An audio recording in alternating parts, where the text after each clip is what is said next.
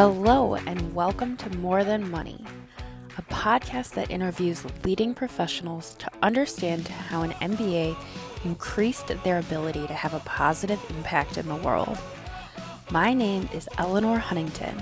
And I'm Amy Tyler. We're both FEMBA, fully employed MBA students at UCLA Anderson. We're interested in the intersection of business education and social impact, and we're excited to have you along for the conversation.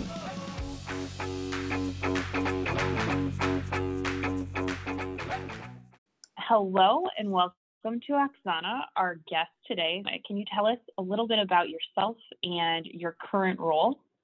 Yes, of course. Happy to. And thank you so much for having me. I am currently the Corporate Partnerships Manager at Grameen America, nonprofit microfinance organization operating here in the U.S. that serves low-income, predominantly minority women entrepreneurs, helping them start or grow their small businesses. Grameen America is really unique for a nonprofit organization because it is a microloan lending program. It does earn revenue on the interest being repaid. So just by way of background, all of our loans are on a 6-month tenure. We do not require credit scores or collateral. The maximum first-time loan is $2,000, so really tiny. And the only thing that we ask from program participants is that they commit to attending the weekly Century meetings, which are now carried out virtually, where they receive financial education, they receive peer support, and it's really the heart of our program. And what makes Grameen America and the Grameen Bank unique is that group lending model that's been implemented by other organizations, of course, but that was really where it got refined and why our founder, Professor Muhammad Yunus, ended up winning the Nobel Peace Prize, is through that key insight that the poor are trustworthy and that social capital is one of the most powerful glues for lifting up whole communities. We do earn some interest. On average, it's about a $1,000 loan costs about $45 repaid over 6 months. And that, as our portfolio grows in established branches, both in terms of the number of borrowers, but they also are able to take out larger loans with time. That really helps make those branches self-sufficient, so they become a self-sustaining resource that serves the community. And so the philanthropic capital that we bring in is used to fund new branches and to expand wraparound services and launch new initiatives, like an initiative that we focus now on serving specifically Black women entrepreneurs in underserved communities, and really adapting our model to their needs through a variety of lean testing mechanisms. And so for that, we do need additional funding, but that's kind of what allows this incredible scale and expansion that Grameen has experienced within its first 12 years in the US. And of course, the goal is then for our members to level up into mainstream financial institutions once we help them build a credit history and to grow their business. So that's a little bit about Grameen, and what helps differentiate us from other nonprofits is really that sustainability and the scale that it engenders. And when you say scale, what kind of scale have you been able to achieve in the last 12 years? So to date, we've served over 135,000 women across 15 cities in the US. We've dispersed over $1.8 billion in microloan and affordable capital. And that's $1 billion of that is just in New York City alone, because that's where our first series of branches were started, where Professor Yunus was first sort of tasked with launching the organization during the last economic crisis in 2008. And of course, there was a lot of questions at that point whether a micro finance program is even needed in a country that has such a robust mainstream financial sector as the US does. But as we are continuously being reminded, unfortunately, there's a whole lot of persistent inequities and access to that capital, particularly for women, particularly for people of color. And that's really the population that we've focused on serving. Over 99% of the women we serve are are women of color, predominantly Hispanic and recent immigrants. That's the population that we've really focused on reaching because that's where we see the greatest need.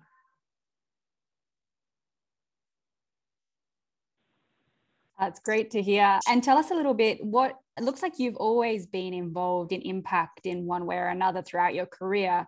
What inspired you? What was your journey to go back and get an MBA and then choose to remain working in impact? Well, gosh, how far do we want to go? I mean, I think you're absolutely right. I've always worked in impacts for government or nonprofit entities. And I think sort of the root of it to go all the way back is my childhood experience. I was born abroad in Moscow and grew up until I was 8 or 9 in Kazakhstan. And so that was the 90s after the former Soviet Union fell apart. And so, I have these vivid experiences of my mom trying to finish her graduate education while raising me by herself and, working 3 part-time jobs to make ends meet while in school. And so when we moved to the States and, she was able to get a good job at a university and start a new life for herself and me, there was this very palpable sense of gratitude of being given, so many opportunities that I personally did nothing to earn. She and the community that supported her were the ones that allowed for this. And so there was always this desire to make the most of it, to do right by the privilege. So initially that became manifest in the arts world. I had the wonderful opportunity to study dancing once we moved to the States. And because I didn't speak any English, it was a great way to connect with others and to build a community and to, kind of create a place for myself in this new environment. And while I knew that I wouldn't be a professional dancer farther along as I got in my dance training, I wanted to support others who had the talents, and recognizing that artists are not necessarily the best managers, I went into arts administration to allow them to focus on their craft. And for me, I've always been fascinated by how groups of people interact and how organizations function, because at the end of the day, it's all people and we're messy and we're interesting and quirky. And so I think that's what attracted me initially, is wanting to be a facilitator in that role and being a part of something larger than myself.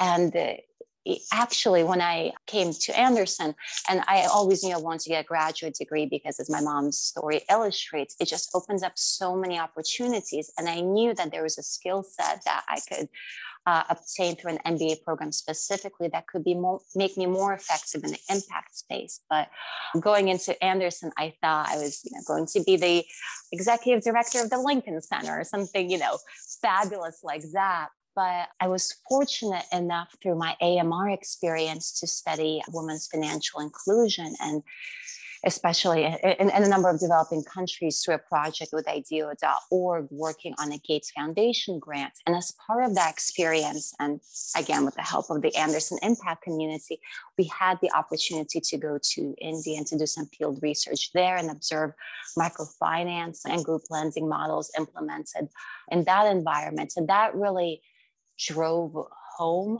how unevenly access to opportunity is distributed across gender, across geographies. I kind of already knew it, but it was a whole other level of visceral recognition. And so coming back 4 months before graduation, I pivoted. I thought I was going to join the small art startup that I was interning in during my time in the MBA program, but I realized that I wanted to work on systemic issues and be of use lower down on Maslow's hierarchy of needs.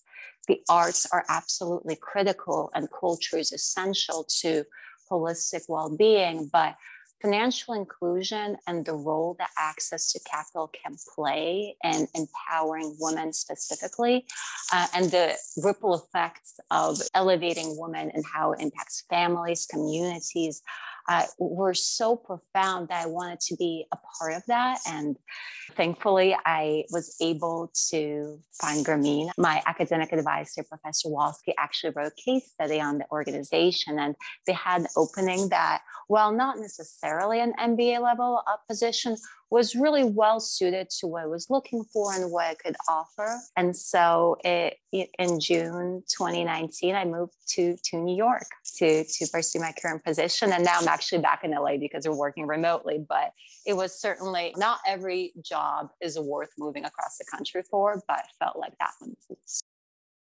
That's an incredible story that really links your personal interests and your family history to what you're doing now. Before we jump further, though, for people unrelated to the MBA program at Anderson, can you explain what an AMR project is? Alrighty, let's see how well I remember all of the key points.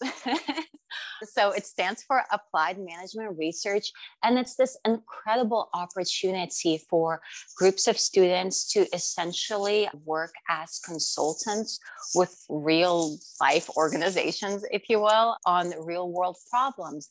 And through Impact at Anderson Center, there's specifically an opportunity to work with impact-oriented organizations. And so that was something that myself and my team were really keen on pursuing.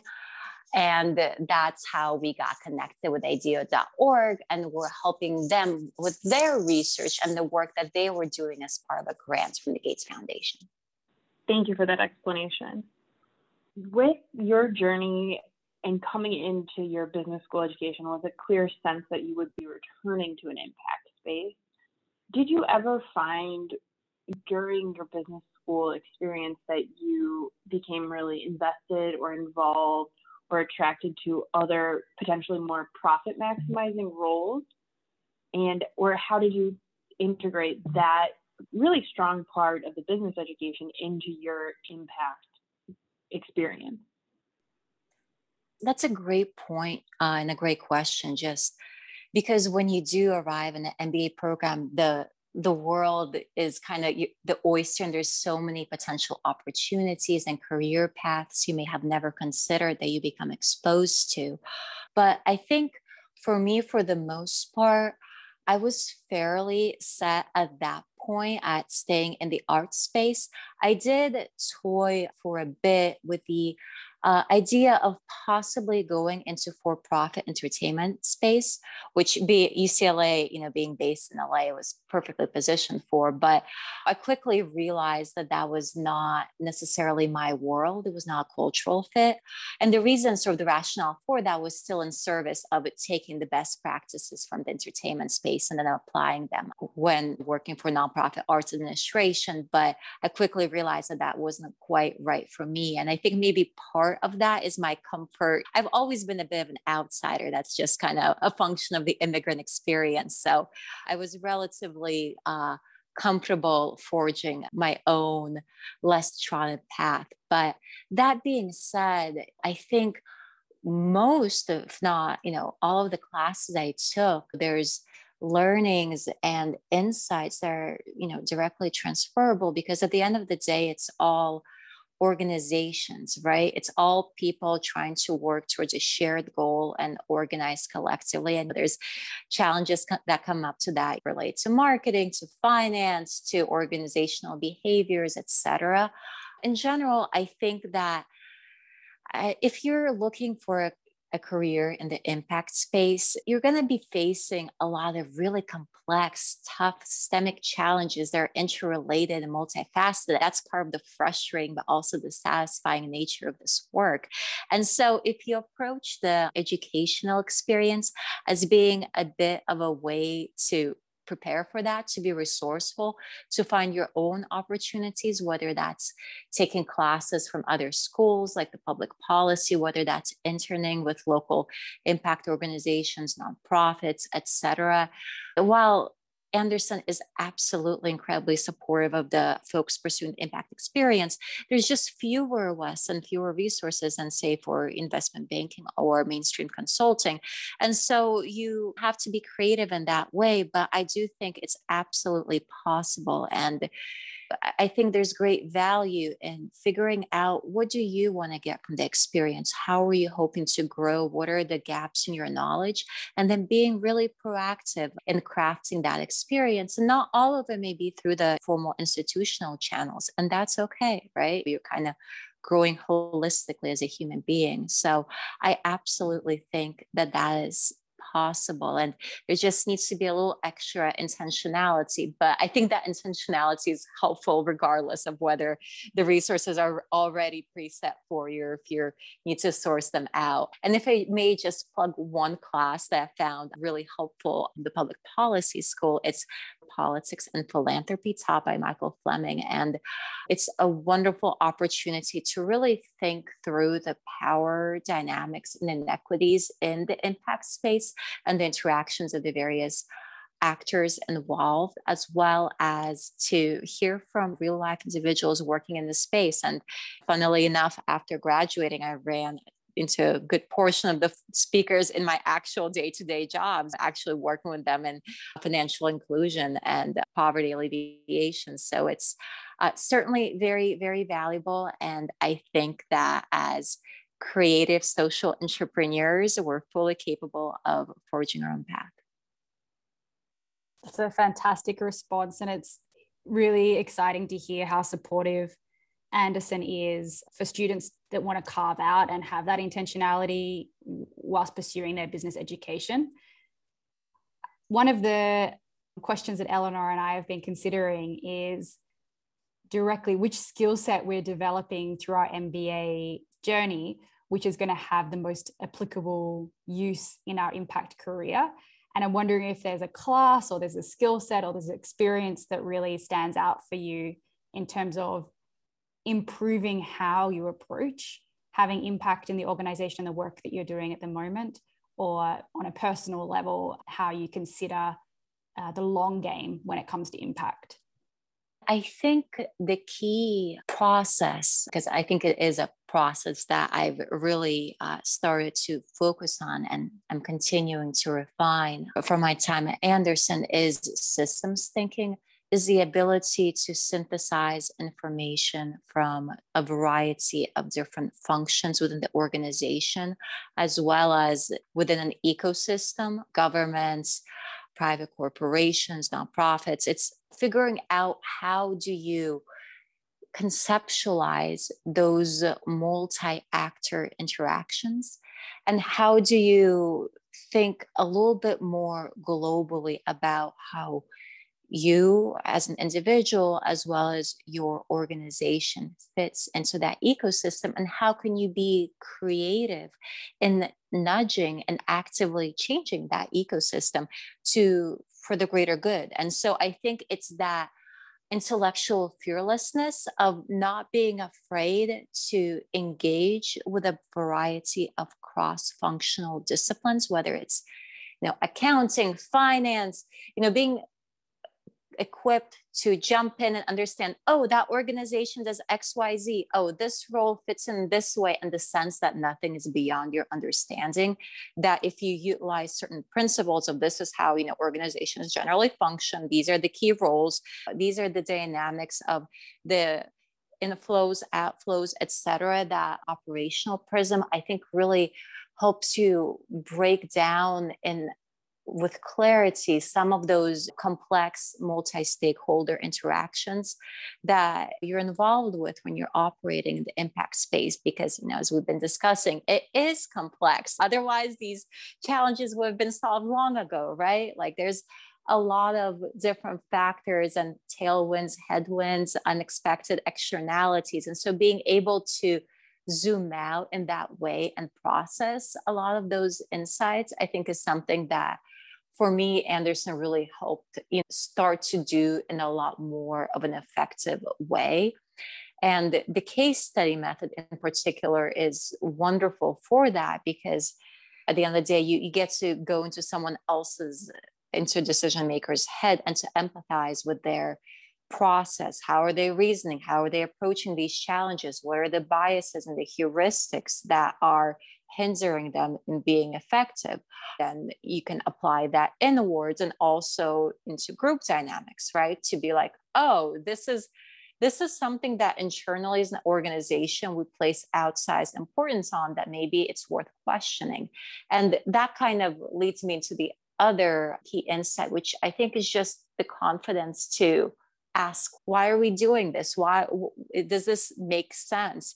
Because once you've been part of an institution as, rigorous and bold and prestigious at Andersen, there's a bit of a confidence boost you get from that, from not taking things as granted, from being unafraid to kind of think a little bit more critically. Because again, at the end of the day, we're all people. It doesn't matter what the actual title is, but it's about ideas. It's not about egos. And so being able to really zero in on that and being unafraid to ask someone, hey, what was your rationale for coming to that conclusion? Not in an adversarial way, but to really focus on the best solution, I think is something that I've also really benefited from gaining through my experience at UCLA.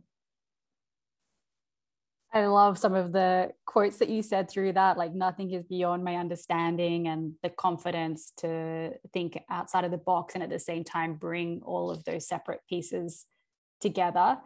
And I wonder, in the impact space, because having an MBA and working in impact is still something of a rarity, how you find the culture of bringing that approach and that understanding that you gain from an MBA into the impact space, and whether, because you don't necessarily have a shared language with a lot of your colleagues, perhaps, when you're asking those questions and considering how the organization goes about measuring impact and pooling the resources together to achieve impact, how you've had those conversations within Grameen, and whether there's been a change in how Grameen measures impact because of those conversations.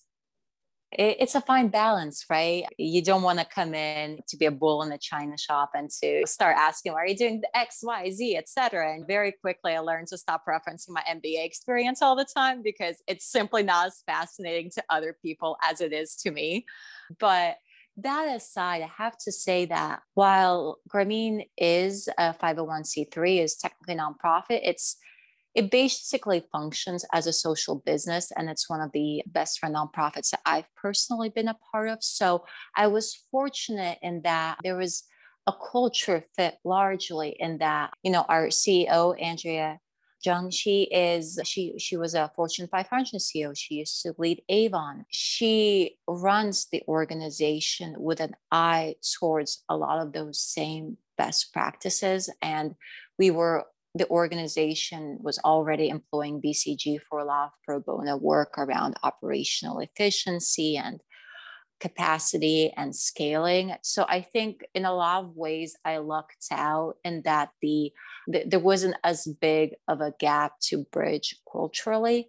There was already a lot of work being done on that front. That said, something that I did that I think, in retrospect, I'm really grateful for making the time to do, was to meet with a representative from one of all of the various departments, operations, finance, tech, HR, Grameen, to really sort of understand what their priorities are, how they think about how their function fits into the organization, and to really be able to understand what their priorities are, what their internal pressures are. And so when I'm working with them, I can really speak to that viewpoint and can understand a little bit more the constraints under which they're functioning. And in my role, that's particularly important because as part of the development team, my corporate partnerships role is very externally facing, right? So we have to relay and synthesize the work that we're doing to partners on a daily basis. And so we need to keep our hand on the pulse and be able to relay everything that's going on across the entire organization, and also to be able to zoom out and explain how we fit into the larger financial inclusion ecosystem. I think in that role in particular, because we work with a lot of banks through the Community Reinvestment Act, it's particularly advantageous for them to work with Grameen America, since we're a CDFI, Community Development Financial Institution. I think that's also where being a little bit more immersed in their world helps me kind of translate what we're doing more into their language. as well. So that certainly has been very helpful in building rapport, and also to, connecting the dots for the bankers or the other folks who may not be living in this same space as we are day to day. That's been helpful. And what I've really focused on in my current role is building those systems, right? Grameen is an organization that has this incredibly ambitious scale. In the first 10 years, we reached over 100,000 women in the US, dispersing over 1 billion in microloans, and we're set to easily double that. We're coming up on 2 billion, 2 years since hitting the first milestone. So it's very much exponential growth. We're opening 4 new branches this year. So understanding that this is a very important dynamic stage in an organizational life cycle. This not only applies to the programming and operations team, but also our team that's focused more on external partnerships. So figuring out how are the new initiatives I'm launching fitting into that growth? Are they scalable beyond just me making them work? How can we operationalize them? How can we prove that they're making an impact? For instance, one of the initiatives that I've been working on is creating more member education opportunities by partnering with content specialists, banks in particular, who are always very eager to want to provide financial education since they already get those resources and they get regulatory brownie points for sharing them with the more vulnerable communities that we serve, the low to medium income populations. And so figuring out, how do I connect the dots? How do I build those systems that outlast me? Because that's the scariest thing that I've seen in the nonprofit space is it's one person is essentially a department, and when they're gone, things start to fall apart. And so being cognizant of that from the mindset of that, again, building systems that are meant to scale and taking the work that's all that the amazing work the organization is already doing and continue to advocate for that to go further has certainly been a priority of mine, while also staying humble and realizing that I have this toolkit. I'm a hotshot MBA grad, but I don't know everything. That's also a reminder for myself is that a degree is great. It's a toolkit, but it doesn't necessarily mean that you know best. And so again, focusing on the strongest ideas, understanding the rationales behind decision making, and also being patient. I think coming out of the Anderson experience, you get trained into thinking on quarterly time frame. It's all much faster paced, or it's a consulting engagement, which also has a shorter turnaround. But a lot of the sort of challenges or needs that I identify when joining are being addressed now, 2 years later, just because they were a lesser priority or there's institutional momentum, et cetera. So I think it's that balance of focusing on the ideas and wanting to make them as strong as possible, while also not letting your ego to get in the way where you get so attached to your own, where you don't understand that, that may not be the right solution at the right time. So it's certainly a balance, but like I said, I'm fortunate enough to be in a place where I can continue to refine that and be of help. What you're describing really is so people-centered, and it can be very emotional, right? Because you're dealing with people's businesses with their hopes, dreams, and ambitions. So have you found that there's compassion fatigue from people working in this particular sector? It's not an easy job. You're absolutely right. And, especially when you're interacting with individuals for whom this is their livelihood. 100% of the women we serve are at or below the federal poverty level when they join the problem. Like these are their lives. And our programming staff are amazing. I mean, they're really the heart of the organization. And as the headquarters team, as the more corporate side of the org, it's our job to support their work. What I think makes them particularly effective in what they do in conducting the weekly Century meetings with our members and providing technical assistance and education, and then really supporting the members holistically is that they come from the community. The programming staff we hire are members of the program or their family members who are involved. They understand the needs of the organization because, as I'm sure anyone in the impact space has encountered, it takes a while to build trust and to create those solid relationships, especially for communities that have been burned before, that have been exploited by payday lenders, by other predatory institutions.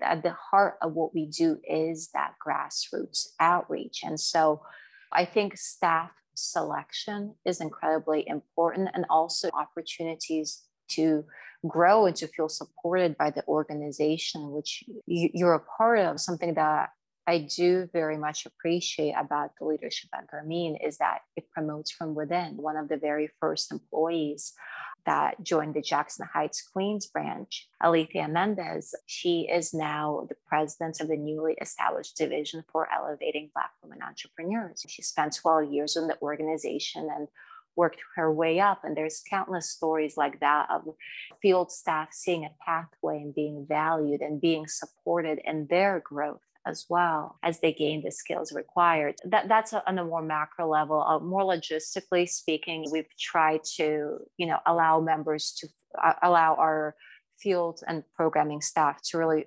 focus on the member interaction and on those relationships. So with support of BCG, we implemented a shared services model where a lot of the back-end loan reconciliation, other accounting duties are managed by a centralized team working from the HQ, so that our branch managers and our relationship managers across the 23 branches can really focus on what they do best.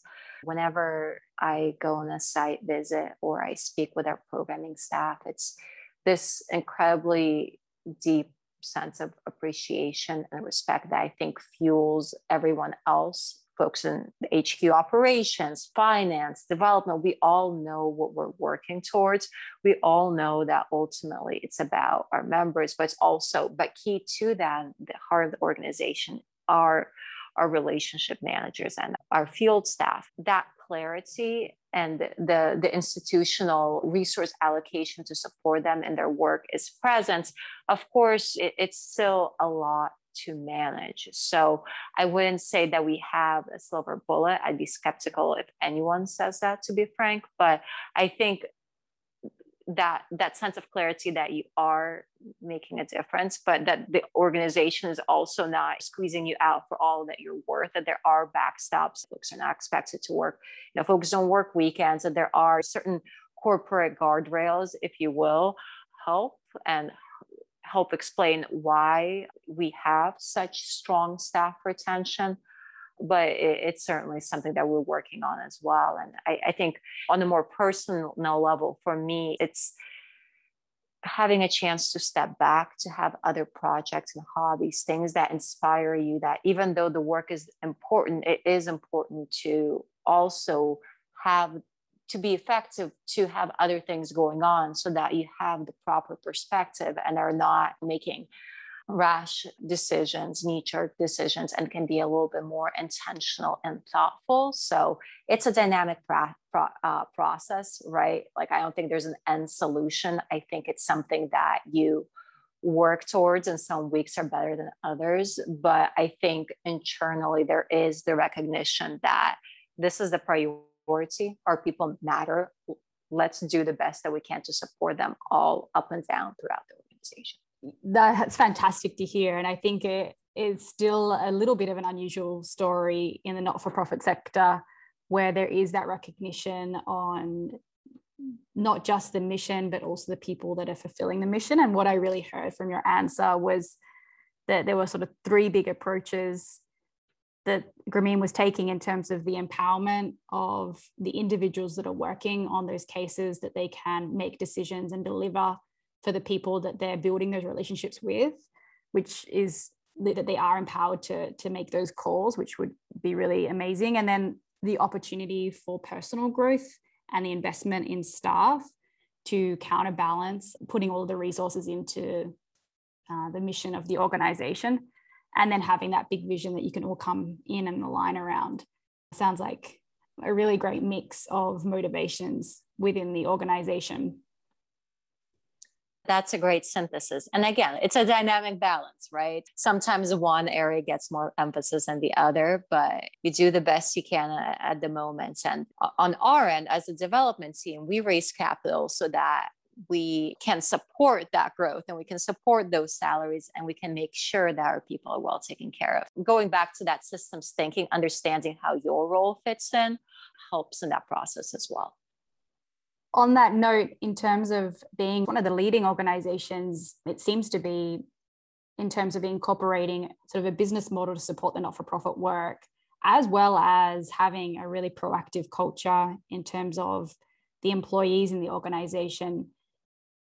From your perspective, where do you see the most transformative trends across the impact sector?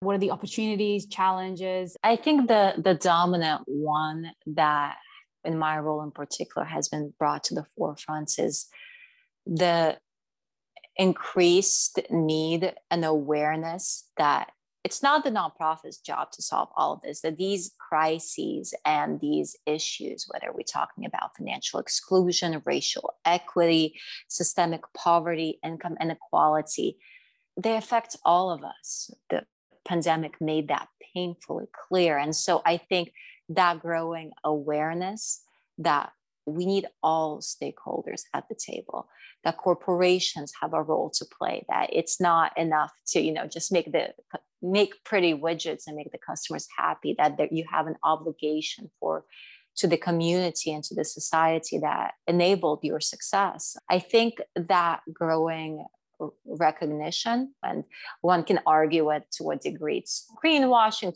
or impact washing, whatever the term may be. In my work, especially the racial reckoning has been brought to the forefront last summer, seeing corporations stand up to give, more grants with fewer strings attached, to see individuals ask how they can help and allow us as the experts in what we do to dictate what we need. I think there needs to be more of that, of course. If this was easy, it will be solved, right? If there was one single solution, that would be lovely, but it's going to take a variety of different approaches and actors. And so from an ecosystem perspective, seeing companies like Unilever commit to, diversifying their supply chains, being sustainable, engaging more small businesses, that's great. That's heartening. More of that, please. More of that 10 years ago, but we'll take it now.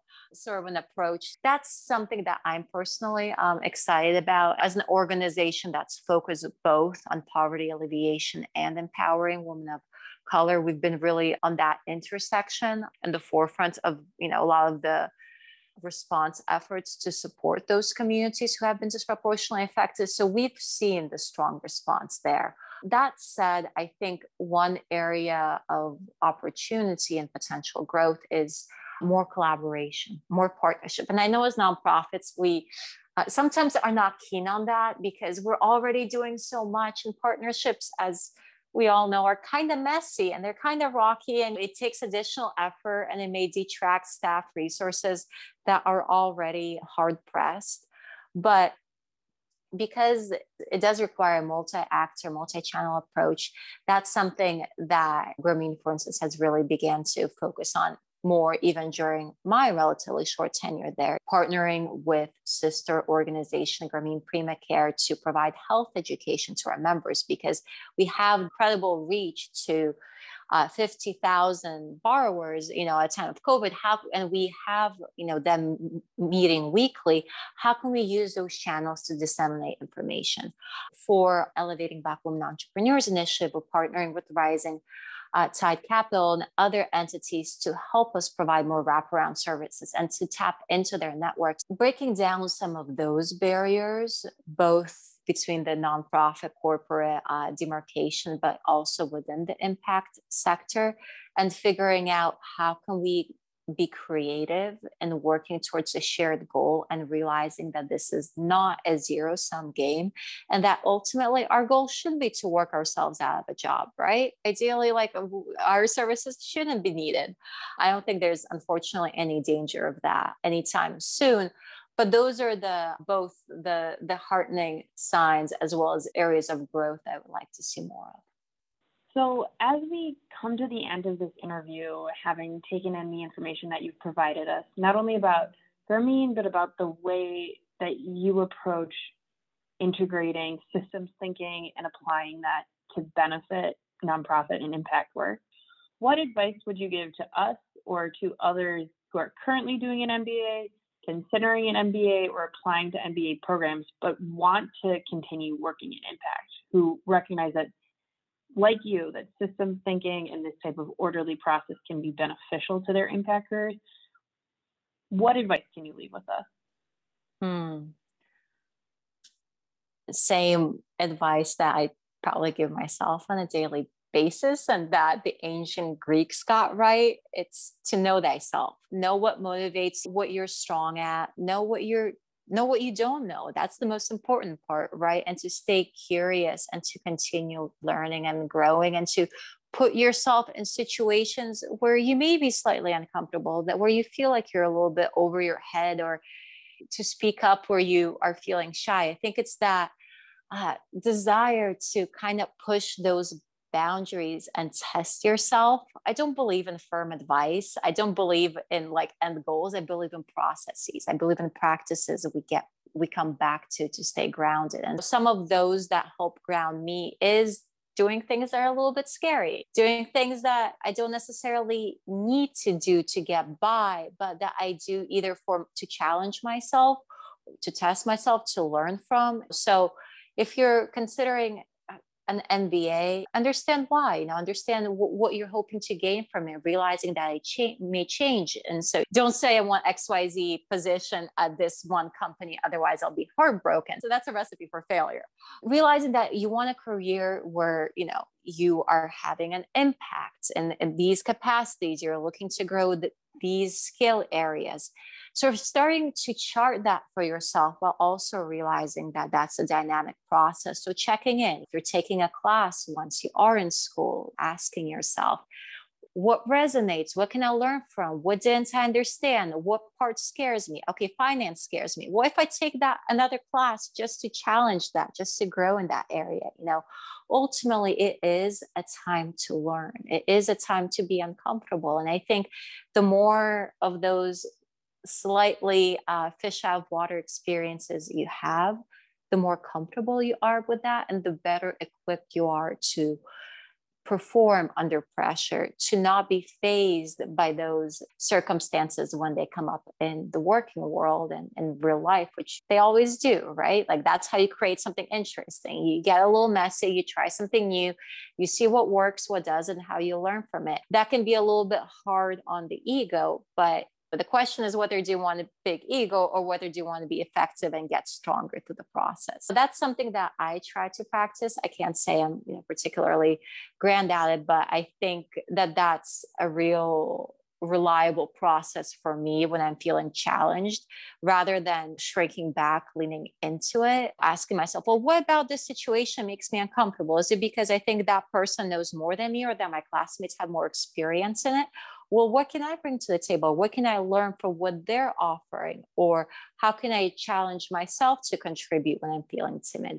I think those are all really helpful practices for that continued growth. And post an MBA process, remembering that learning doesn't stop the second you get your diploma. Again, it's a process, right, of that questioning. And I think in my job, if I was to do everything that's was initially in the job description, I could skate by just fine, but I'd be miserable, and the organization would be weaker for it. And sometimes it takes someone caring a little bit too much to go that extra mile, right, for change to start to happen. So while you make the most of the institutional guardrails and resources, also challenge yourself to go beyond that, to seek out your own informal learning journey at whatever stage of application or post-grad you are. I think that that's a particularly fulfilling path that I've grown stronger from in process. Anna, thank you so much for taking the time to chat with us today, and for the incredible work that you're doing. it was exciting to learn more about it and particularly understand how you integrated your MBA into both pivoting in where you wanted to have an impact and also increasing the impact you were able to have on the ground. For people that want to reach out to you and maybe ask a bit more advice or understand a bit more about what you do, what's the best way to get in touch? If I can be of help to anyone in the impact community at Andersen, otherwise I would love to connect. You can find me in my LinkedIn. That's probably the easiest way. My last name should be typed out along with this podcast because it's fairly unpronounceable and distinctly Russian, but just look me up and I'd love to be of help and assistance. And I would love to hear about the journeys of other members of the Andersen Impact community. It's been a pleasure. And thank you both, Eleanor and Amy, for running this podcast and starting this series. I've thoroughly enjoyed listening to the other episodes. And I think it's fantastic to help rally the troops and create more of these connections. Thank you so much for joining us for this conversation. We look forward to hearing your thoughts and invite you to subscribe and leave a review. You can find both of us on LinkedIn with questions, thoughts, and any suggestions for people that we should chat to. And finally, here's to making and measuring impact.